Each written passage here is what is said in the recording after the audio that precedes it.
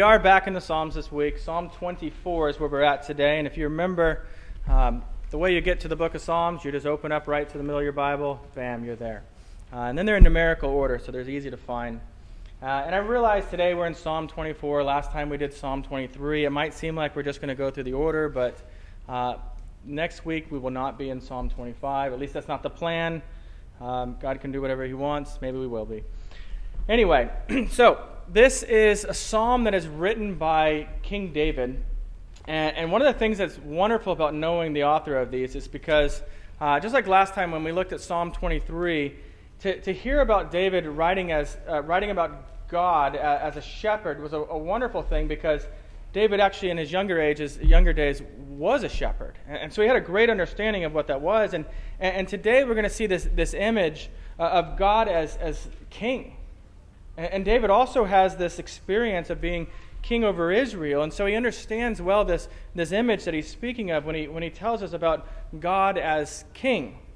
Only in the case of God, it's not just over Israel, it's over the entire earth. It's over all of creation. So Psalm 24 is just 10 verses long. It's short enough that we're going to read the whole thing, and then we'll pray, and then we'll get into it in a little more detail. So let's do that. Psalm 24. The earth is the Lord's, and the fullness thereof, the world and those who dwell therein. For he has founded it upon the seas and established it upon the rivers. Who shall ascend the hill of the Lord? Who shall stand in his holy place? He who has clean hands and a pure heart, who does not lift up his soul to what is false, and does not swear deceitfully. He will receive blessing from the Lord and righteousness from the God of his salvation. Such is the generation of those who seek him, who seek the face of the God of Jacob. Lift up your heads, O gates, and be lifted up, O ancient doors, that the King of glory may come in. Who is this King of glory?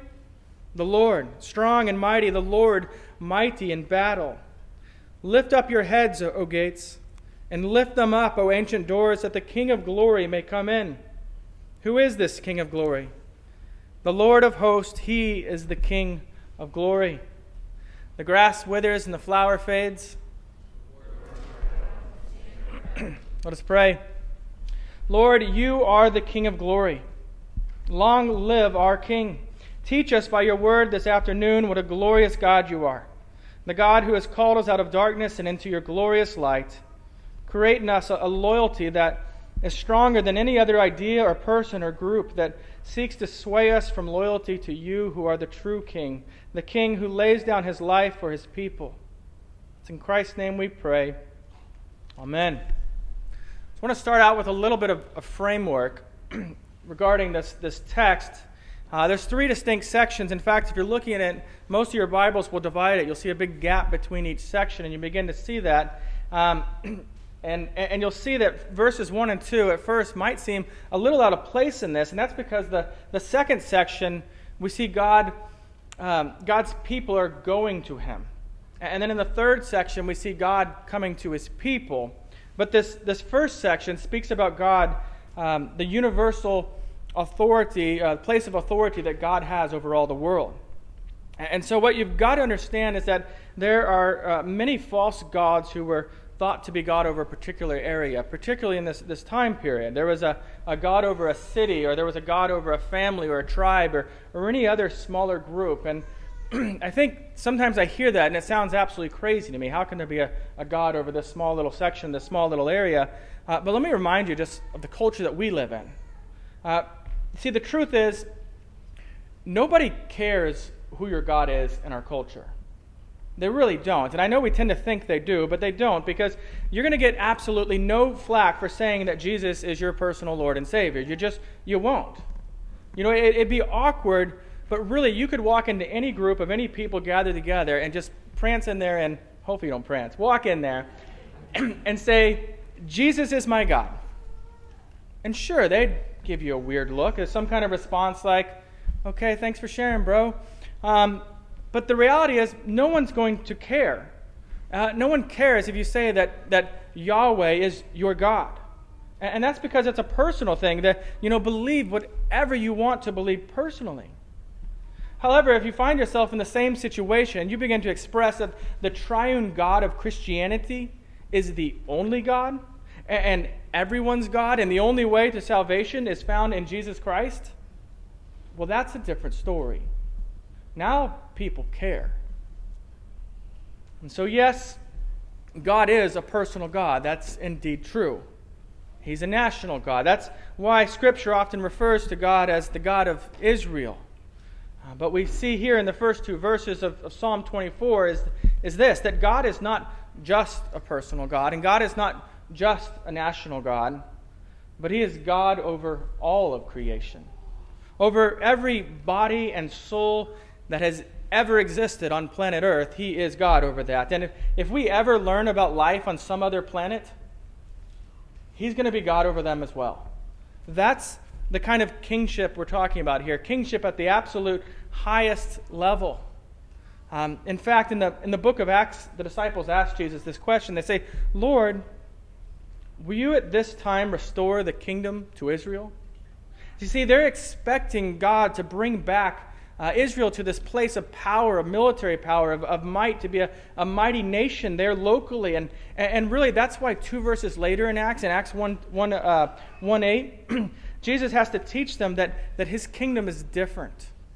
And He teaches them that the kingdom of God is this spiritual kingdom that will not be only local, but will extend off to the ends of the earth. Acts 1:8 says, "You will receive power when the Holy Spirit has come upon you, and you will be my witnesses in Jerusalem and all of Judea and Samaria and to the ends of the earth." You see, the people of God in this receive the Holy Spirit. And then they're tasked with this responsibility to take the gospel beyond the border so that the kingdom of God spreads beyond every socio-political border that might exist. And what this means is that Jesus is the rightful king over everything and everyone. So I want you to listen to verses 1 and 2 again, and I want you to think about this. Hear this universal place of authority that God holds. It says, "The earth is the Lord's, and the fullness thereof, the world and those who dwell therein, for He has founded it upon the seas and established it upon the rivers." And so what belongs to God? Everything. I mean, think about what that actually means. You see, we can put up our no trespassing signs on whatever we want in our life, but what we're learning here is that we're not the rightful owner of that. And so God is not bound by any signs or borders we might put up. I mean, do you understand this? Your home, God's. Your soul, God's. Your body, God's. Your career, your money, God's. Your marriage, your children, God's. Our ethics, our ideas, our thoughts, all of that is God, because God has a rightful place over us. He has created us, and we belong to them. I love the quote in our reflection. I don't know if you take the time to read those at the beginning of the service, but Abraham Kuyper, he says, "There is not a square inch in the whole domain of human existence over which Christ, who is sovereign over all, does not cry, 'Mine.'" And you see, we see this same idea all over the Scriptures. I'll give you one. Psalm 89:11, speaking of God, says, "The heavens are yours, the earth is yours, also is yours. The world and all that it is in it, you have founded them." And I want you to notice back in verse 1 of Psalm 24, it says, "And those who dwell therein." That's people. That's me and that's you. And here's the thing. God is God over you, whether you know this or not. That's the thing with authority. We don't really have to acknowledge it before you're held accountable. It's best if you know. Everything works out better if you know, but it's not absolutely required. And in fact, even the laws of our land support this. A few years back, I was driving down I-35, and on the side of the road, this is just south of Kansas City, and on the side of the road was a police car just sitting there. Had no one pulled over, no lights on. And so when I saw him, I slowed down to the speed limit and drove right past him. And immediately he flicked his lights on and pulled me over. And I'm thinking, what in the world did I do? You see, he explained to me that you can't pass a police car on the side of the road, even if it doesn't have lights on, even if no one's pulled over, anything like that. And I began to explain to him, listen, I saw you. I could have gone into another lane. I did not think I broke a law. I had no knowledge of this law at all. And so he told me, well, now you know, carry on, have a good day. No, that's not what he told me. He said, here's your ticket, and I had to show up to pay this ticket. Regardless, it didn't matter that I didn't know what the law was. And so I learned that day that really it's cheaper to speed in Nebraska, I know this from experience as well, than to drive past a police car just sitting on the side of the road. So learn that as well. The point, though, is that God has a right over our lives, whether you acknowledge him to have one or not. In fact, really it's the essence of human rebellion that we, the creature, would seek to make God, the creator, answer to us, to prove himself. Colossians also confirms that we exist not for ourselves but for God as our creator. Colossians 1:16 reads, "For by him all things were created in heaven and on earth, visible and invisible, whether thrones or dominions or rulers or authorities, all things were created through him and for him." All things by God and for God. And now I want you to know this, that verse 2, we're not going to spend much time on this, but understand that's not bad science you're reading there. That's good poetry is what you're reading there. It's putting this creation of the earth in the terms that the Israelites would have understood as it speaks about these foundations. And so what we've seen here is God has a rightful place of authority over everything. And then verses 3 through 6, this is our second section, begins speaking of the preparation, of the requirements for us to come into the presence of God. Look at verse 3 again and ask this question, "Who shall ascend the hill of the Lord? And who shall stand in his holy place?" See, it's asking who can be in the presence of God? Who can approach God? I think sometimes we are such a casual culture that this seems like a really strange question to us. And I think part of that is we understand this concept of presidents as a culture, but we really have no idea this concept of king. We just can't understand it. And really, this hit me yesterday when Jacob Black was speaking at the men's thing, and he said, "You don't vote for a king." And that's absolutely right.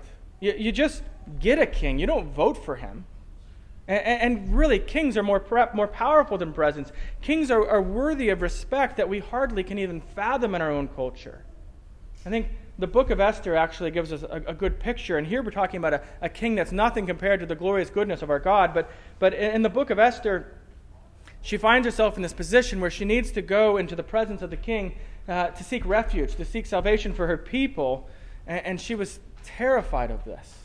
In Esther 4:11, we can see why she was afraid. It says, "All the king's servants and the people of the king's province know that if any man or woman goes to the king inside the inner court without being called, there is but one law, to be put to death, except the one whom the king holds out the golden scepter so that he may live."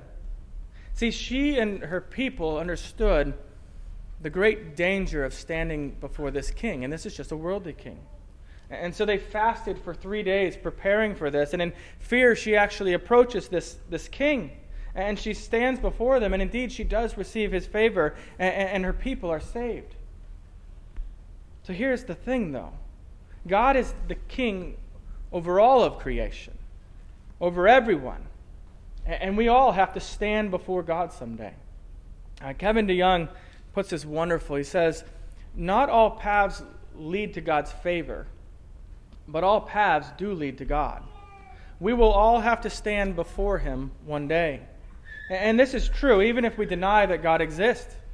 You see, if I get arrested today for some crime today, who knows what it'll be, no matter how much I insist that the judge does not exist, no matter how much I insist that the judge has no right over me, I will find myself standing before that judge having to give an account. So this question then in verse 3 is this question of who can come into the presence of God and stand there. And verse 4 answers that question. The psalmist writes, "He who has clean hands and a pure heart, who does not lift up his soul to what is false and does not swear deceitfully. Clean hands. This is about outer holiness, our actions. This pure heart, that's about the inner holiness, our belief, our thoughts. Jesus speaks of this inner holiness as well in the Sermon on the Mount in Matthew 5:8 when he says, "Blessed are the pure in heart, for they shall see God." See, listing clean hearts and clean hands and a pure heart together then tells us that this is a call to someone who is the same on the inside and the outside, as in not a hypocrite. He or she doesn't live one way at church gatherings and a completely different way at work or at home or out on the weekends. I want you to notice also this list. This is not some Pharisee list. It's not like there's some guy halfway up this hill with a clipboard, asking you to turn in your application and list off your qualifications. And he's not going through this list of, how many VBSs have you served at? Can you play the piano? How many times have you shared the gospel this year? How many steps did you take on the Sabbath this year? These are the kind of things. So what we see here then is what is God looking for? And we see sincerity and purity and humility. It's like we learn in Psalm 51:17, "A broken and contrite heart, O God, you will not despise." And our passage tells us then in verse 4, it's the person who does not lift up his soul to what is false and does not swear deceitfully. That's a person who worships God and not idols. Not their spouse, not their children, not sports or career or anything else. It's basically the first and second commandments of the 10 Commandments. You shall have no other gods before me, and you shall not make for yourself an idol. And the last thing listed here is one who does not swear deceitfully. Again, that comes, and you can see it in the 9th commandment, which says, "You shall not bear false witness." Now, if you're hearing these, I hope you do feel the sense of this, that these are heavy requirements. There's a sense that we really need to feel the weight of this. And because it intends to keep us from being presumptuous. In fact, it's intended to stir in us this sense of humility and repentance as we feel our need for the mercy of God. In Psalm 15, there's a real similar passage to this. It says, "Who shall dwell on your holy hill?" And the answer Psalm 15 gives is, "He who walks blamelessly and does what is right and speaks truth in his heart, who does not slander with his tongue and does no evil to his neighbor, nor takes up a reproach against his friend, in whose eyes a vile person is despised, but who honors those who fear the Lord, who swears to his own hurt and does not change, who does not put out money at interest and does not take a bribe against the innocent." See, there's a tendency we have today to believe that there really are no more requirements to stand in the presence of God. We tend to have this idea that Jesus removes the requirements, but that's not the case. Jesus himself says in Matthew 5:17, "Do not think that I've come to abolish the law or the prophets. I have not come to abolish them, but to fulfill them." You see what Jesus actually does there? Jesus doesn't remove the requirements. He does something much better. He fulfills the requirements on our behalf. And he does even more than that. You see, God gives the Holy Spirit to dwell in us as Christians.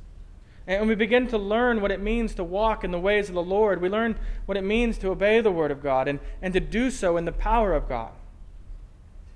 And verse 5 then is this Old Testament reference to really the doctrine of justification by faith. It says, "He will receive blessing from the Lord and righteousness from the God of his salvation."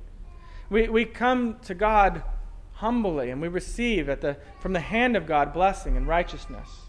It's not the one who says, "I've done nothing wrong." It's not the one who, even worse, says, "I've done everything right." It's those who, like the tax collector that Jesus speaks of in Luke 18, who in the presence of God prays this. He says, "God, have mercy on me, a sinner."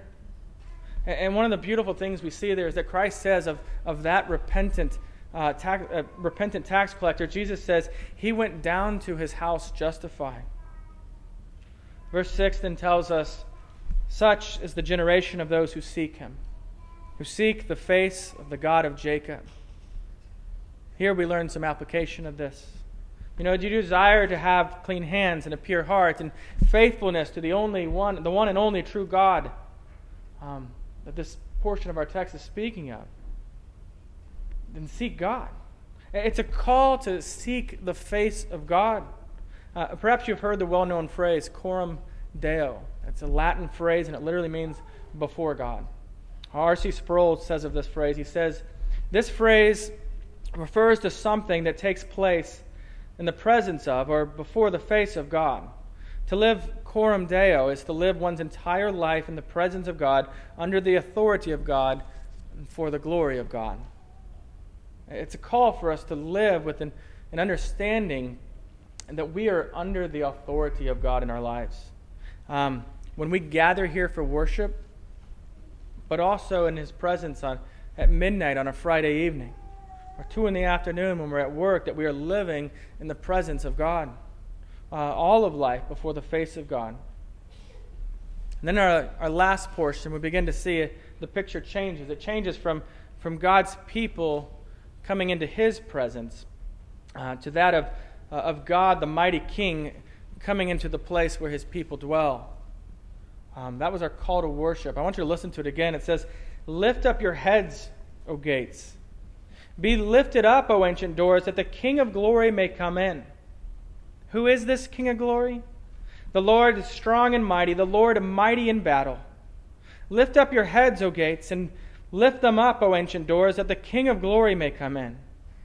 Who is this King of glory? The Lord of hosts, He is the King of glory. Do you hear the reverence in this? Heads lifting to see who is coming. Be lifted up, O ancient doors. As I researched it this week, I found myself trying to make sense out of this image because all the gates I understood opened up this way. It made no sense that you'd lift them up, right? You just break them off the hinges. Some of you probably caught on to this quicker than I did, but often the gates of the cities were similar to what you might picture on a door. It was not 2 doors being opened horizontally, but one single large door that was lifted vertically, just slid upward. And these gates were usually partially open, and so part of it was kind of hanging down, but enough that people could walk in. However, when someone of honor showed up at the city and began to walk into the city and was approaching the gates, these would be lifted all the way up. It was a way of showing honor that the person coming in is of such significance that we open the gates as far as they go. And the picture then is that the King of glory, God, is approaching, and so the sign of reverence, we open the gates that He might come in. And the question that's being asked here is, who is this King of glory? And God's Word says it's the Lord. If you look in your Bibles there, you'll notice that it's all capital letters. And do you remember what it means when it's all capital letters in the Old Testament? It means that this is the personal name of God. This is the name Yahweh, the Hebrew word or name. And this picture is the Lord is approaching, and the exhortation to us is to open up the gates for God. I mean, think of your attitude when someone shows up at your front door. You'll begin to kind of get this picture. If it's a Girl Scout out there selling cookies, you might be a little hesitant to open that door. But if it's weeks later and you've already paid for the cookies and you know she's bringing them, you open those doors right up. You're excited to see her. Or you look out and you see a Jehovah's Witness coming to witness to you. You might not open that door. But you look out and you begin to see one of your good friends or kids. You look out and you see your grandma, your grandpa. How quickly do you open that door for them to come in? Because you want them to come in. So what about the Lord? I don't mean literally knocking on your door. That would be really strange. But symbolically in your life is there joy in opening the gates, opening the door that the King of glory might come in and rule in your life? Because it should be. Now there are a couple things to see here. One is this. Some of the Psalms are referred to as messianic psalms. Maybe you've heard this phrase before. Messianic, it's like the word Messiah comes from that. And it's referring to Christ, who is the Messiah, the Savior. And what this means is that some psalms give a prophecy about the coming Messiah, about Christ coming. And one of the things you see in Psalm 24 is there is absolutely no doubt this is a messianic psalm. It's one that speaks of Christ, the King of glory. And it points to Christ as our King. And that's one of the things I love when we get to see God's providence and history working its way out, because there's these old documents, Jewish documents, which tell us about this psalm, Psalm 24. And it was used in Jewish worship liturgy on the first day of each week. Do you know what day that is? That's Sunday. This was used in their liturgy on Sundays. What this means is that on Palm Sunday, the day that Jesus was actually entering Jerusalem on a donkey, when people were laying down palm branches in his path to welcome him into the city, on that very day, these words of Psalm 24 were being recited by the Jewish priests who were waiting for God to provide their Savior. And so on Palm Sunday, the King of Glory, the Messiah, the Savior that they had been waiting for, enters the gates of Jerusalem. And thus begins the week that leads to Christ's death on the cross and his resurrection from the grave, securing salvation for his people. Also, who is the only one who ultimately fulfills this list of things we saw in verses 3 through 6? Clean hands and pure heart, faithful to God the Father, always speaking truth. Christ. And Christ alone is the only one who perfectly fulfills that. And so who can ascend the hill of the Lord? Well, Christ and Christ alone. So what are we going to do with Christ? Now you think back to this in history. What did the Jews overwhelmingly do with Christ? How did they respond to the coming of their king? And the truth is that overwhelmingly they rejected him. I think the question is how will we respond to the coming of the King of Glory? You see, one major aspect of preaching week in and week out, week after week, is that we're heralding, we're proclaiming Christ as our King, all of our King. And we herald essentially saying, open the gates that the King of Glory may come in. And that means that we confess our sinfulness. That means we feel the humility of not being good enough to ascend the hill of the Lord. And that means that in repenting, turning from our sin. And part of that repenting is saying, God, I desire to have clean hands. I desire to have a pure heart. I desire to be faithful to you. I desire to speak truth with my lips. I desire to seek a life that is lived always in your presence. And brothers and sisters in the Lord, let us confess that Christ is our King.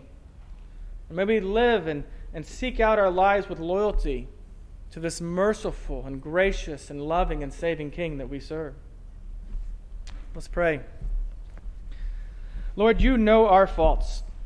You know our failures. You know our sin. And we come to you as children who have been playing in so much filth. We come with dirty hands and impure hearts, and you wash us clean in the gospel. We thank you for preparing us to be in your presence now and forever. Thank you for the mighty work of your Spirit in our lives, sanctifying us in various ways and degrees.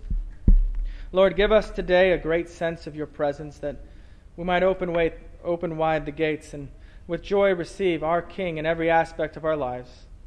To be under your authority, Lord, is greater than to be over every other authority in the land. Long live the King. Amen.